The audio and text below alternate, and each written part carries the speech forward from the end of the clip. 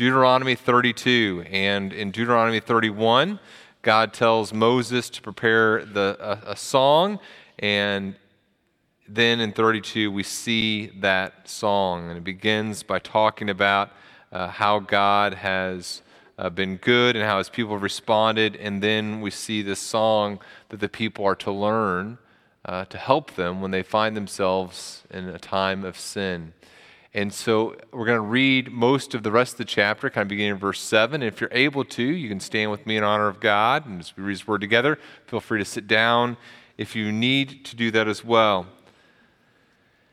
Verse 7 begins by calling the people to remember who God is and what he's done. Remember the days of old, consider the years of many generations. Ask your father, and he will show you, your elders, and they will tell you.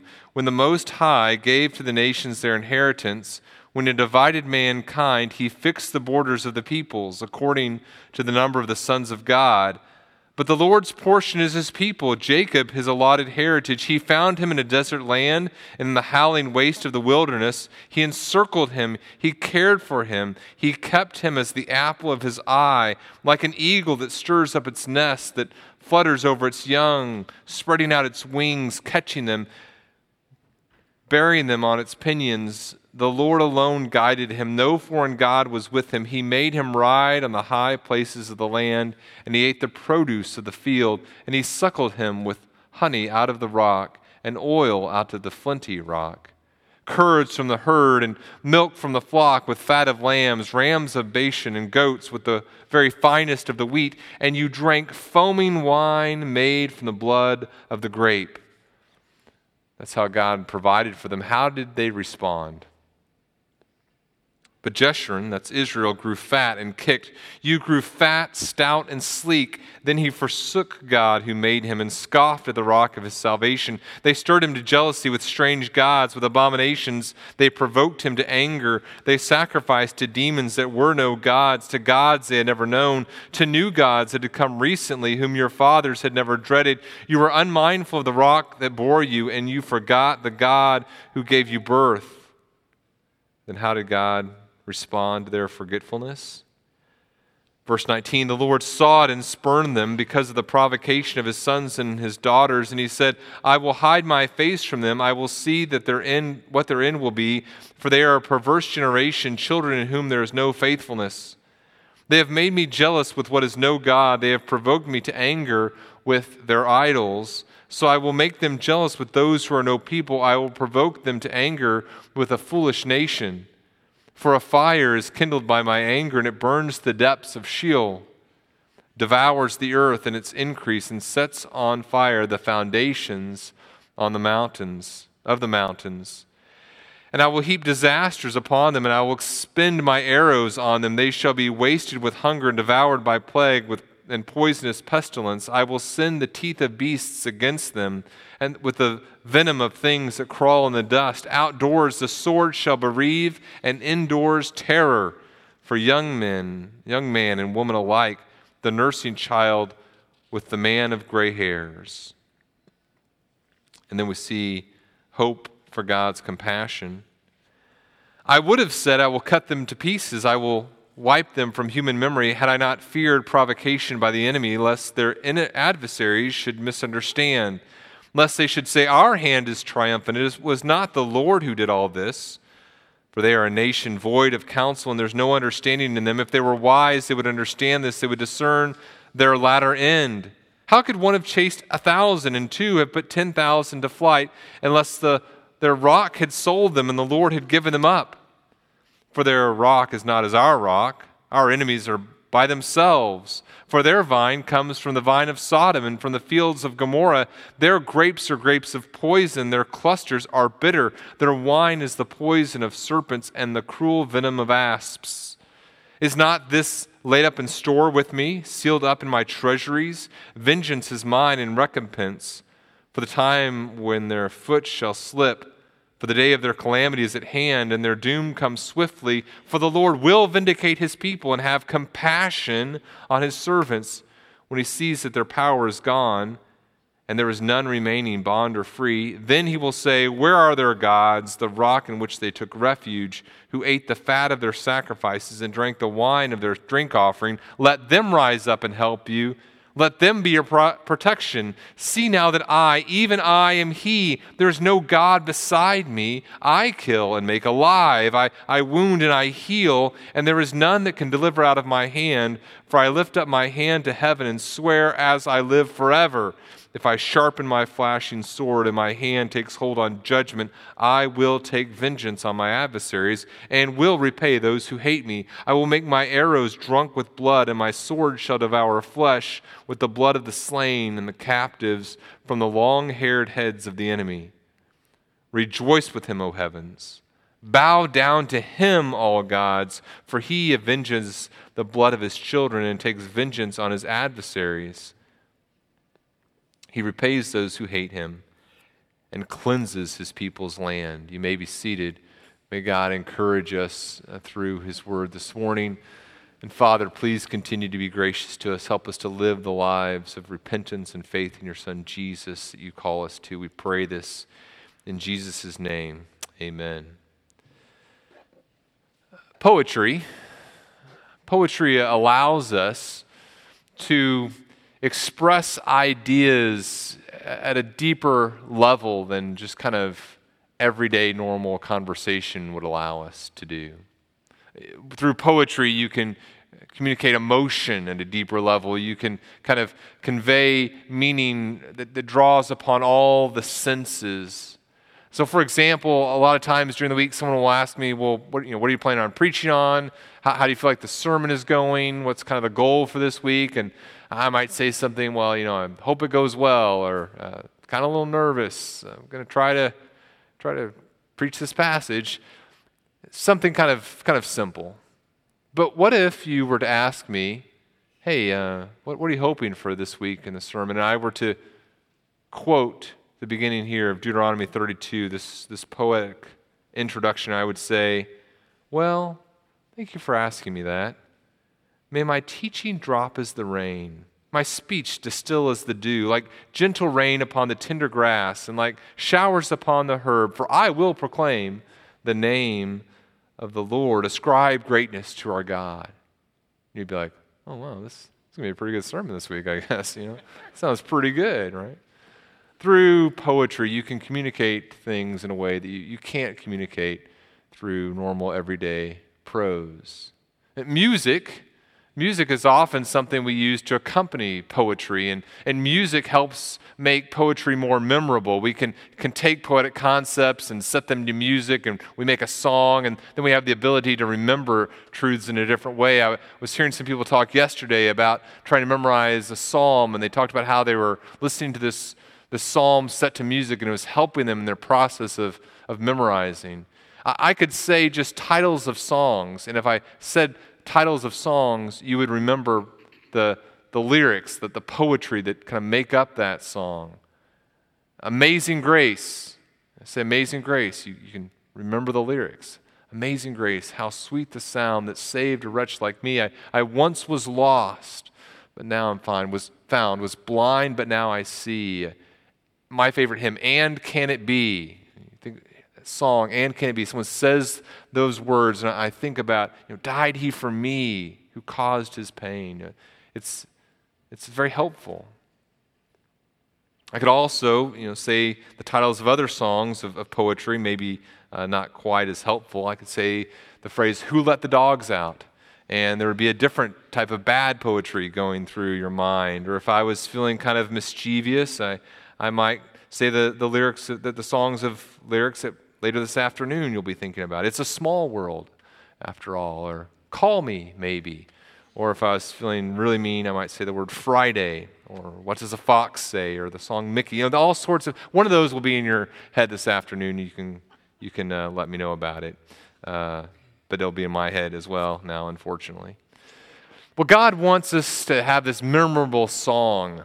God here in Deuteronomy 32, as we saw a few weeks ago from Deuteronomy 31. He says, look, there's going to be this time in the future, and in this time in the future, my people are going to be walking in disobedience. They're going to get spiritually fat, and they're going to turn away from me. They're going to despise my covenant. And there's this song, Moses, that I want you to teach them. And as they think about this song, it's going to help them in the future. It's going to help them to turn and walk in obedience to me. Remember, a few weeks ago, we said this. We said, we enter into the relationship with God through faith. We recognize that we're sinners. We recognize that Jesus Christ died on the cross for our sins, and we respond to that by believing in Jesus, by saying, okay, I can't save myself. I'm a sinner. I'm trusting in Jesus. But we don't just say, I'm placing my faith in Jesus, and then walk the rest of our lives separated from faith. We continue on a daily basis to place our faith in Jesus. We trust in Him. We trust in Him. We trust in Him. Part of placing our faith in Jesus Christ is repentance. And so that moment that we become a Christian, we recognize, okay, this path that I'm on is not a good path. This is a bad path. This path ends in destruction. This is not a path that I want to continue to walk on. It's not a joyful path. I intellectually understand that these things that I'm doing are sinful. I have this hard attitude that says, okay, God, I want to change, and so I'm deciding to turn from the sin and turn to you. That's repentance. I'm making the decision by God's grace to turn from sin. I no longer want to do it. But just like faith, that's not just something that happens one time. The rest of our Christian life is to be a life of repentance where we're walking along and God brings to mind sin, and we encounter sin and we say, whoa, this is sin. I don't want to walk this way. I want to believe in Jesus and trust in Him, so God help me. And so we continue to live a life of repentance. Now, this song, Deuteronomy 32, is a song that can help you and I in that process to live a life of repentance. Not penance, trying to pay God back, but repentance, constantly recognizing we're sinners, we need Jesus Christ, we're turning to faith in Him. This is a song that's helpful for the prideful, and it's helpful for the humiliated. It's helpful for the person who's prideful, who's kind of going along life, not thinking about the relationship with God. This song helps them think about, oh, you know what, I am not where I need to be in my relationship with God. God, help me.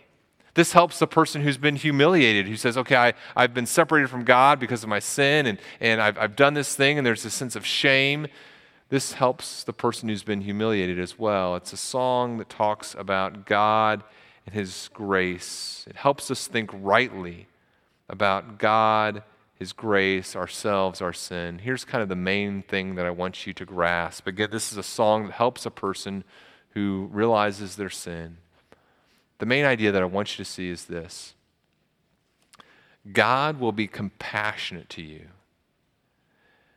because you are His and He is God.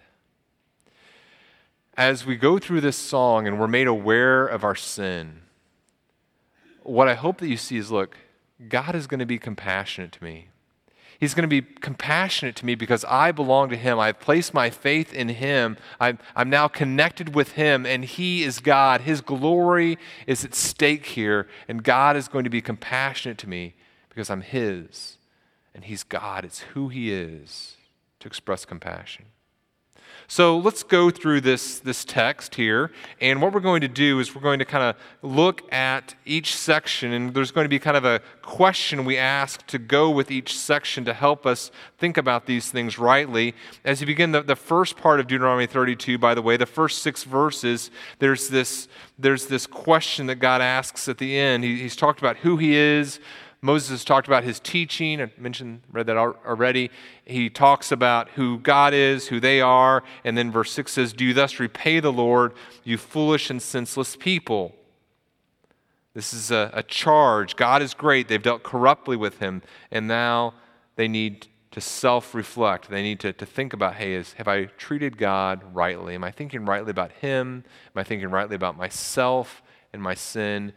These questions, this song, and the questions that we're going to ask are questions you can ask of yourself to help you live a life of repentance. They're questions you can ask people who you're discipling, people that God brings in your life to help them live the life of repentance we talked about a few weeks ago as well. Here's the first question from the first section. The first question is this: what has God done for me? The first question we can ask ourselves, if we're going to rightly think about how to live the life of repentance, is what has God done for me? Look here at this first passage, verses 7 through 14. If there's one word that kind of goes with these verses, it's the word remember. The word remember. It's the first word of the passage. He says, look, I want you to remember something. And again, he's using poetic language to express his love. When we were in Deuteronomy 7 through 9, we talked about God's gracious choice of Israel. He chose Israel not because, the Israelites were like super good looking. He didn't choose them because they were super intelligent. He didn't choose them because they were more moral or they were more numerous. He chose them simply by his grace. And here he paints this picture of God dividing up all the nations, and then God in his grace choosing Israel. And then he describes his goodness to Israel, not just in choosing them, but providing for them being the apple of his eye, wrapping his wings around them. All this imagery of God's special care and protection for his people. God has been good to them. There's a special providential choosing from Genesis 12, and now that special care and protection continues. So, a question we ask ourselves is, look, what has God done for me? Now, we need to be careful how we ask that question. In other words, we're not asking that question like, I have a friend who used to give me these amazing gifts. They weren't expensive gifts, but they were incredibly thoughtful. So, I'd say some comment, and then at my birthday, I would get this little present that perfectly encapsulated that conversation we had months ago. And it was really annoying because I would get to his birthday, and if I remembered it, first of all, then I'd think, oh man, what has he done for me? I feel guilty. I got to make sure that I somehow am able to give him a present of equal thoughtfulness. Now, that was not he would not have cared, but that's kind of how I felt, right? Okay, what has he done for me? There was this guilt-inducing obligation. That's not what we're talking about here. He's not saying, remember what God has done. As you remember what God has done, hopefully that's going to cause you to straighten up and do stuff for God. It's more like this. When I was a little kid, sometimes I get scared when mom and dad would leave the house. Mom and dad would go out for a date, or dad would have some sort of work function, and I'd have a babysitter come over, and I'd get scared, right? I can remember kind of crying sometimes when mom was getting ready to leave, and she's getting ready to leave the room. And I remember one time she said, okay, Daniel, here's your teddy bear, and I'm going to hug your teddy bear, and I'm going to give it to you. And as you hold your teddy bear, you can remember mom and dad, and you can remember how much we love you. Remember how we read you stories, we play with you, we care for you. We're not going to leave you because we love you. And so you can look at the teddy bear and just think about how much mom and dad have provided for you. And as you think about that, you know that we would never leave you. I'm pretty sure Dad did not hug the teddy bear. After all, I was a senior in high school. But but it's that type of remembering. Okay, it's okay. I'm going to remember the good things that God has done for me, and as I remember who God is, this is who God is, and it's not this guilt-inducing obligation. Okay, He sent His Son Jesus, so I should probably go see Debbie Jo and sign up for children's church. You should do that, but not because it's this guilt-inducing obligation. It's because God's a good God. But He loves me. Look at His goodness to me. This question causes us to think deep thoughts about who God is and what He's done.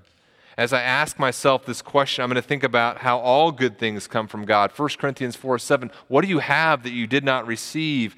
Titus 2:14, he gave himself for us to redeem us from all lawlessness and to purify for himself a people for his own possession who are zealous for good works. In 1 Peter 2:9, it talks about how he's saved us. He's given us the ability to proclaim the excellencies of him who called you out of darkness into his marvelous light. As we ask ourselves this question, what has God done for me? It causes us not guilt-inducing gratitude, but worship-producing gratitude. The psalmist in Psalm 71 says, I will hope continually and will praise you yet more and more. My mouth will tell of your righteous acts, of your deeds of salvation all the day, for their number is past my knowledge.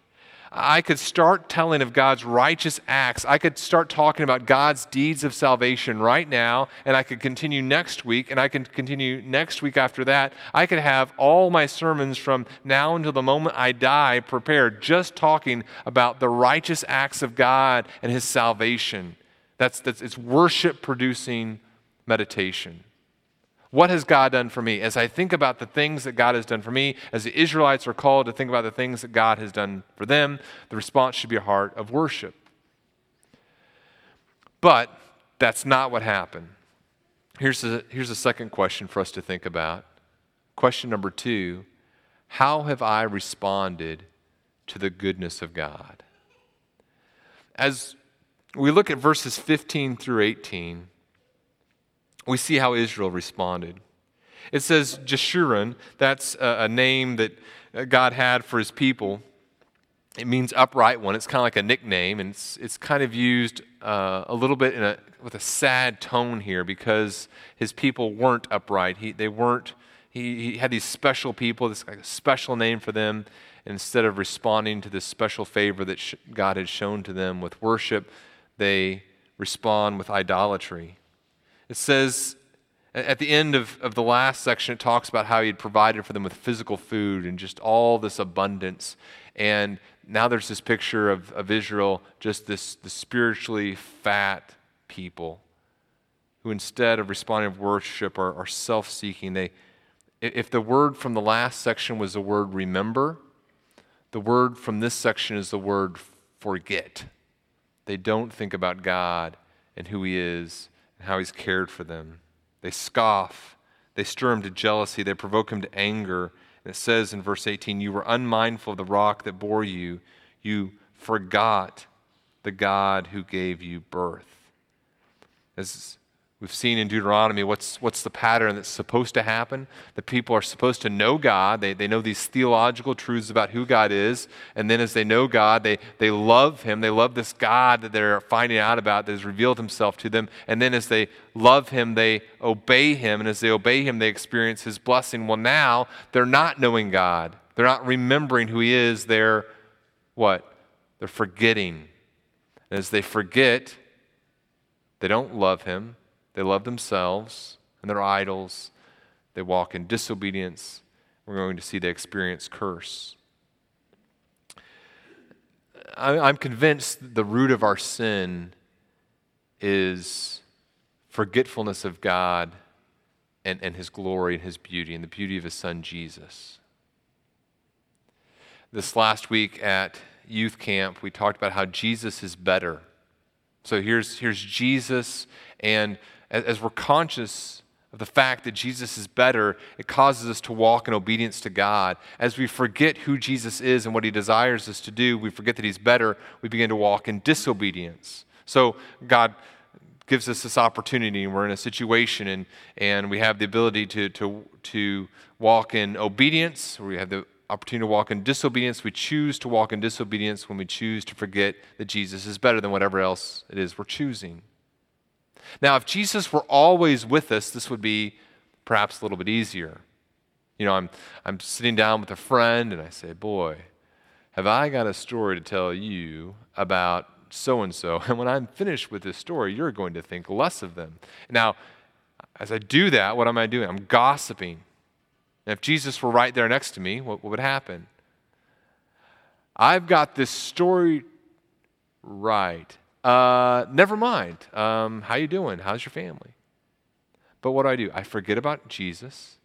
I either consciously or subconsciously forget to think about him and his beauty and his glory, and I choose something else.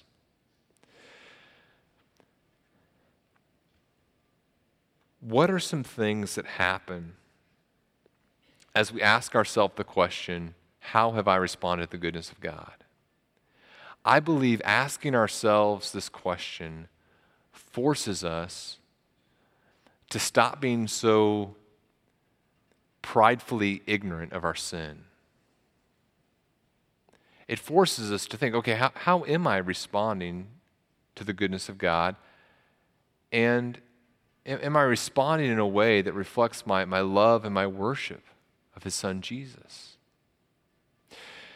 I've been trying to prepare for Galatians, the next book that we're going to be studying. I think I mentioned this before. I've been meditating upon the text, and sometimes when I'm running, I'm listening to Galatians. And recently I was listening to Galatians 5, and there's that section in Galatians 5 that talks about the works of the flesh. And Paul gives this list of the works of the flesh. So this is what happens when a person is living a fleshly life and not living by the Spirit. And he gives this list, and it's a list that all of us can find something in this list that is true for us.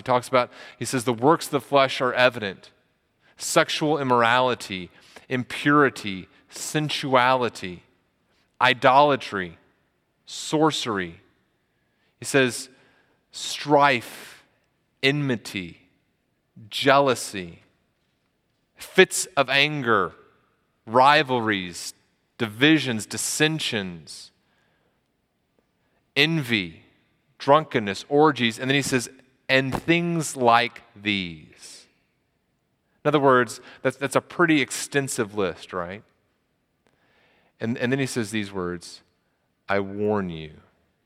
I'm running. I hear him list these words. I'm thinking about how extensive each of those things are and how all of those things in some place in my heart I can find examples of. He says, I warn you. It's like he said, I warn you, Daniel. Those who do such things will not inherit the kingdom of God. It just stopped me in my tracks, literally, right? God, please, I don't want those things to be true of me. I don't want you to be able to say, Daniel, you do these things. These things characterize your life. But what happens in my life? So often, I just kind of go through life not even really thinking about the ways in which I've failed to respond to the goodness of God with obedience. I'm not thinking about how I'm guilty of impurity or of sensuality or of idolatry or of anger or of jealousy. I'm just not thinking about those things. Asking ourselves this question, how have I responded to the goodness of God, is a question, it's a wake-up call. It's the mom who says, wait a minute, I'm a selfish person. And in my selfishness, this is not of God. This is a work of the flesh. I have not responded to the goodness of God well.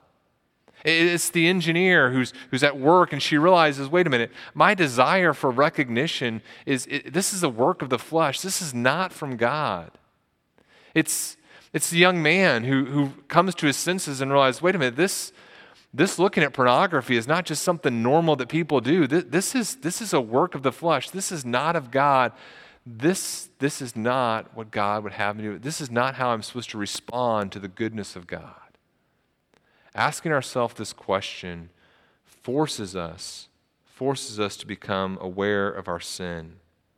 It's forgetfulness of God and his glory and beauty that causes us to walk in unrepentant sin. If we're going to live a life of repentance, we need to ask ourselves this question.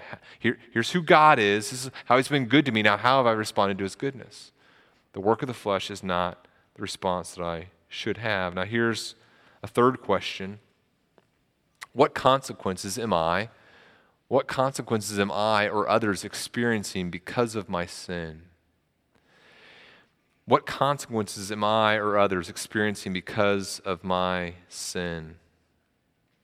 The next part of the song describes what God does in response. So he's been good to them, and they've responded by becoming spiritually fat and rejecting him and pursuing their idols. And it says that God sees this and he acts, he spurns, he allows them to face the consequences. His glory has been attacked and he's going to deal with it. And there's just poetic language that helps us understand the depth of God's response. He says, for example, in verse 21, they've made me jealous with what is no God. They provoke me to anger with their idols, so I will make them jealous with those who are no people. You've worshiped that which is no God. I'm going to bring punishment from those who are no people, the nations that I hadn't chosen.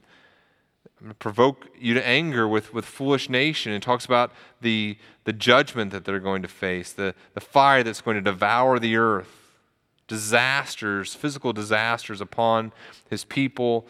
And in verse 25, we see that no one is spared. The old, the young, all experience the consequences of the sin of Israel. Everyone feels the effects of sin. You can't keep your sin constrained in a nice, neat little box.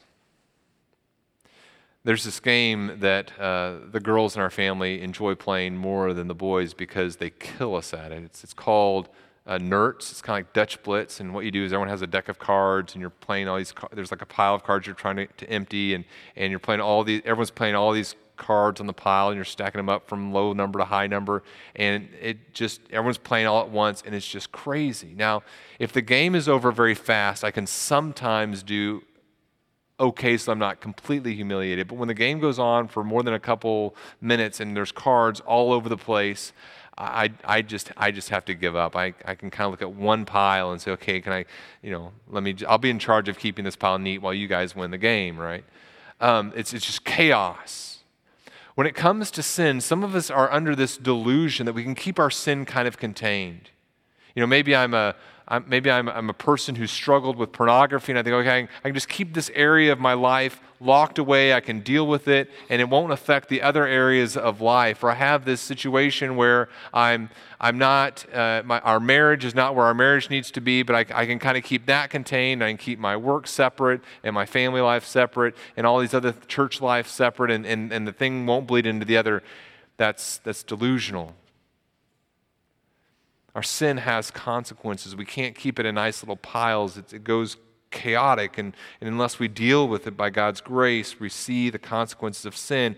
And this question, what are the consequences that I'm experiencing because of my sin, forces us to look carefully at our life and say, wait a minute, I've thought that this thing over here was separate, but now I'm realizing perhaps this thing that's happening in my life over here, maybe this is the result of God trying to deal with this sin in my life over in this area.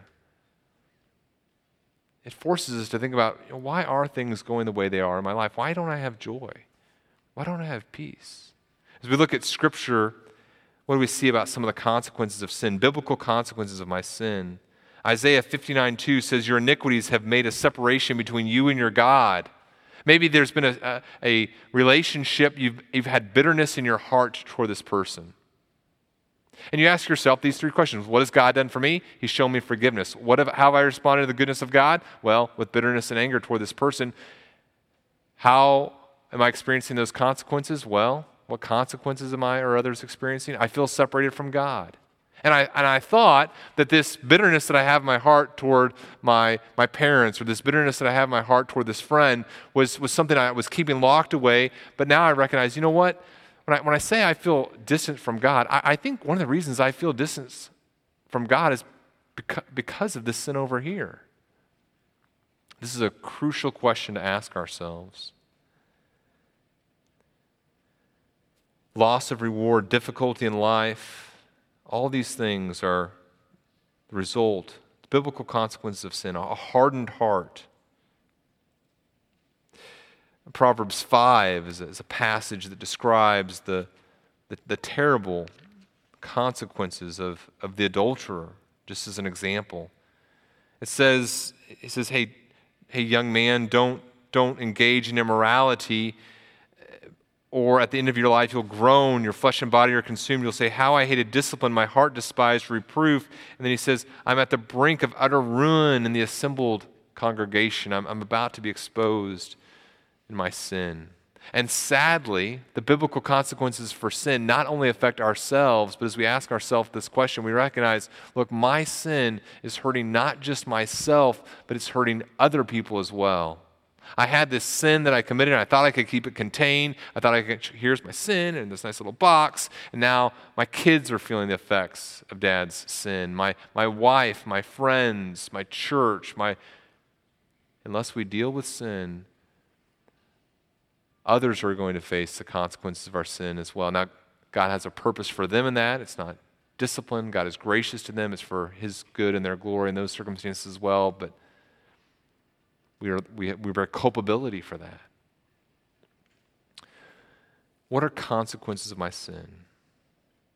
Now, up to this point, these questions, the song isn't all that unique.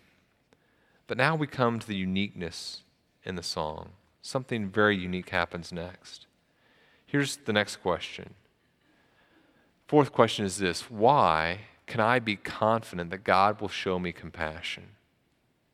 I've seen how God is good. I've seen how I have rejected His goodness, and I've seen the consequence of my sin.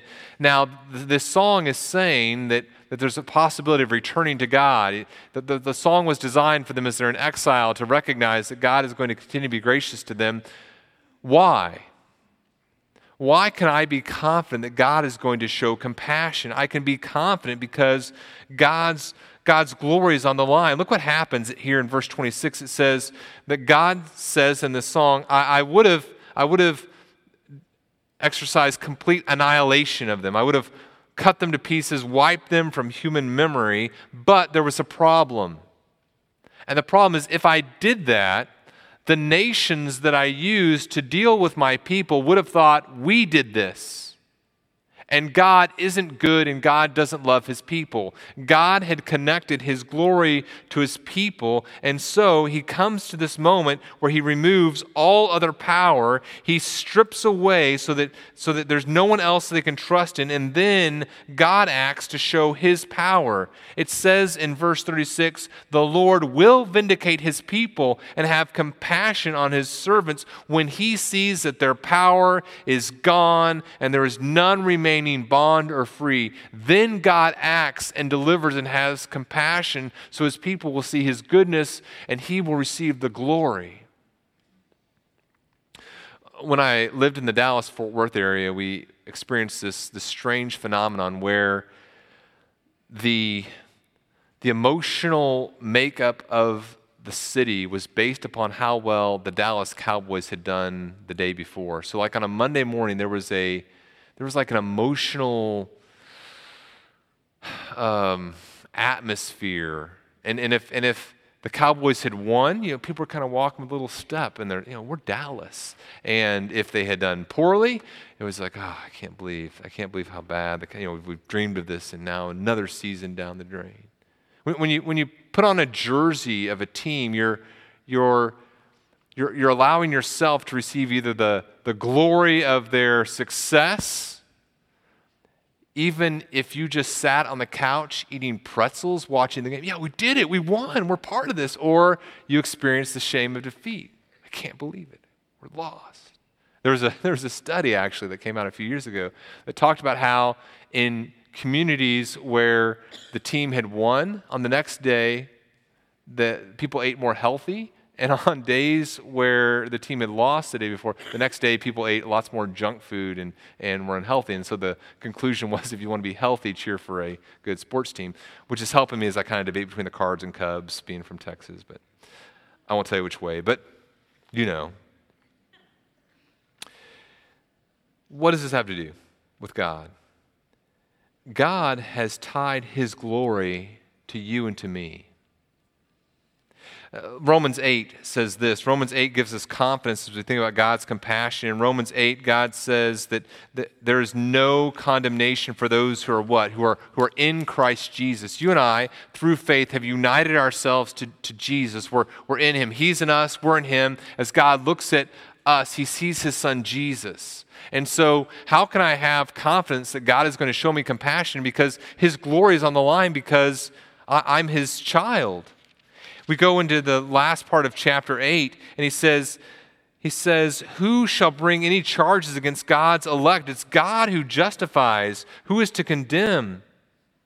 Christ is the one who died, more than that, who was raised, who is at the right hand of God, who indeed is interceding for us. Who shall separate us from the love of Christ? Shall tribulation, or distress, or persecution, or famine, or nakedness, or danger, or sword? As it is written, for your sake we are being killed all the day long. We are regarded as sheep to be slaughtered. No, in all these things we are more than conquerors through him who loved us. We're in Christ. We're conquerors. I am sure that neither death, nor life, nor angels, nor rulers, nor things present, nor things to come, nor powers, nor height, nor depth, nor anything else in all creation will be able to separate us from the love of God in Christ Jesus our Lord. I can be confident that God is going to show me compassion because I'm his, and he's God, the God who saves. His glory is on the line, and he's going to show me compassion. It's a beautiful truth for those who are prideful and need to be made aware of their sin, and those who become humiliated and need to have confidence that God loves them. The last question to think about is this: how can I respond right now in a way that God will be glorified?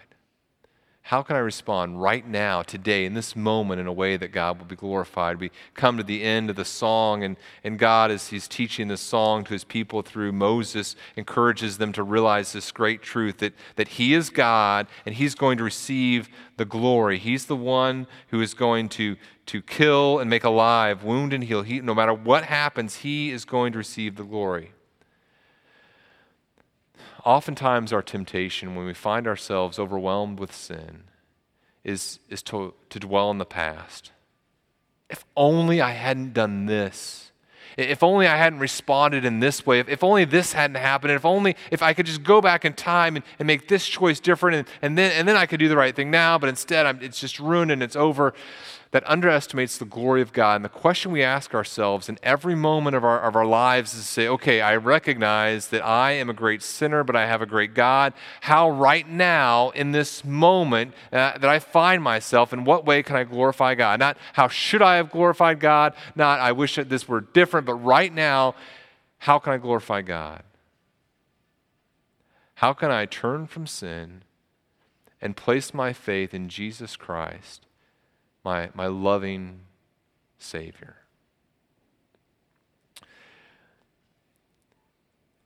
Annoying songs get stuck in our mind and go around and around and around. It's hard to get them out of there.